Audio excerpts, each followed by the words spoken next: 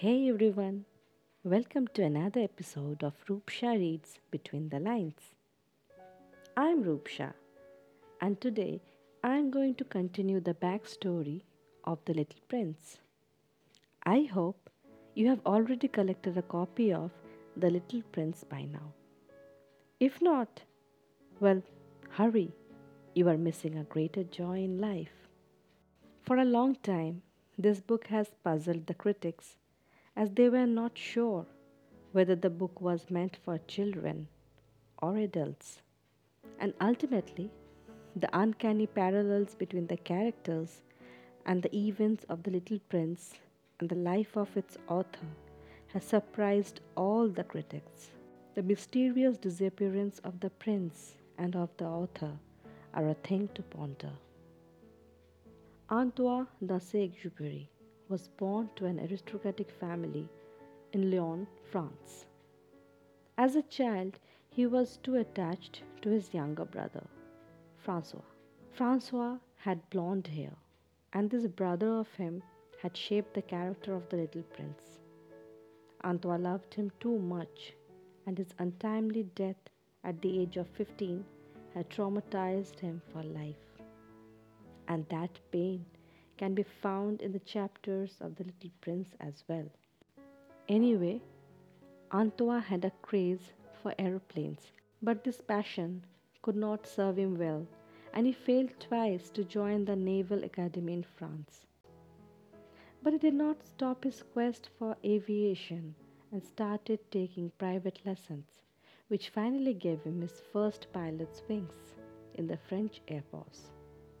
After suffering numerous air crashes, he quit the force and started to work in various offices until he started flying, but this time for the postal services.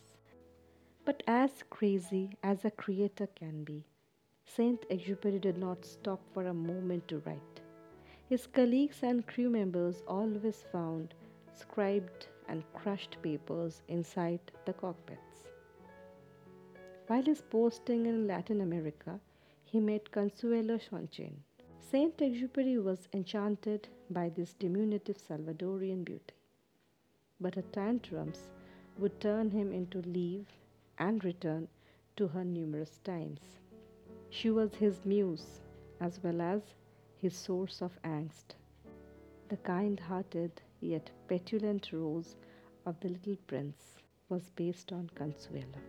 December 30th, 1935 changed everything when Saint Exupéry faced a crash near the Nile Delta of Africa.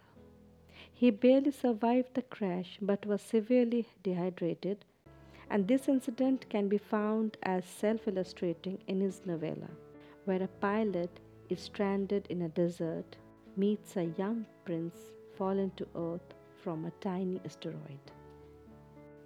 The prince's home is asteroid B612, was likely to be derived from one of the planes which the author flew as an AML pilot, which bore the serial number A612. The Little Prince suggests the importance of uprooting the baobab trees lest they engulf the planet, and now it can easily be deduced that the baobab trees symbolizes the Nazism which was trying to destroy the planet during the author's lifetime. The Little Prince's visit to other planets are also symbolic. The railway switchman on Earth has more perspective on life and is sad about the unsatisfied passengers, and he agrees with the prince that only children enjoy the beauty of train rides. The sales clerk symbolizes the world's misplaced emphasis on saving time and taking weird shortcuts. After the German invasion of France in 1940, the author went into exile in North America, escaping through Portugal. Meanwhile, he continued writing and publishing his works in French until 1943. While early of that year, The Little Prince was published in English and French in the US, but his work could not reach his homeland France, as his works were banned by the Vichy regime. As the occupying Germans found Saint Exupéry praising a Jew character in one of his early books. In later days, as de Gaulle was working on Free French force, Saint Exupéry viewed him as a post war dictator and did not support the general. In response to his view, ironically, his works were banned in both occupied as well as in Free France. Vichy regime took the cue and promoted him as a member, which came as a shock to the author, and this led the French president to hold him in low regard. The fox symbolizes the fake friends of the author in France, who claimed to be close and helpful, but eventually left him alone.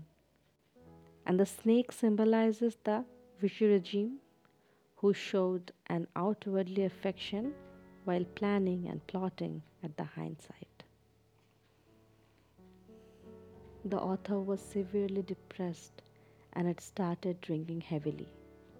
On 31st July 1944, he took off in a flight of US Air Force, but did not return. He totally vanished into thin air.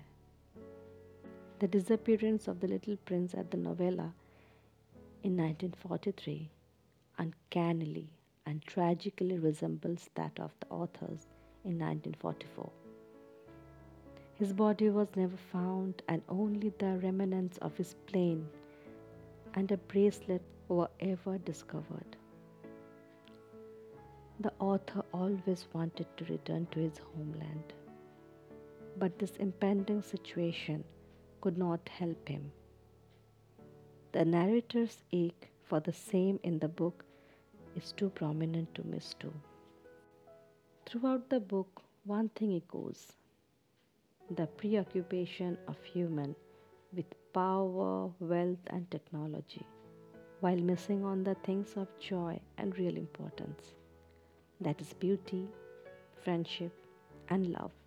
As the author urges, we should never stop looking for the golden haired boy and remember the fox's suggestions.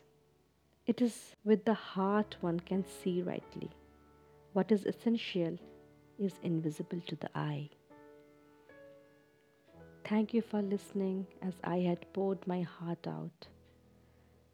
The Little Prince is a mystery, and I hope you have developed a fondness too. Au revoir until the next time when I will bring out another excellence from the literary world. Stay safe and stay tuned to Roop Sharit's Between the Lines.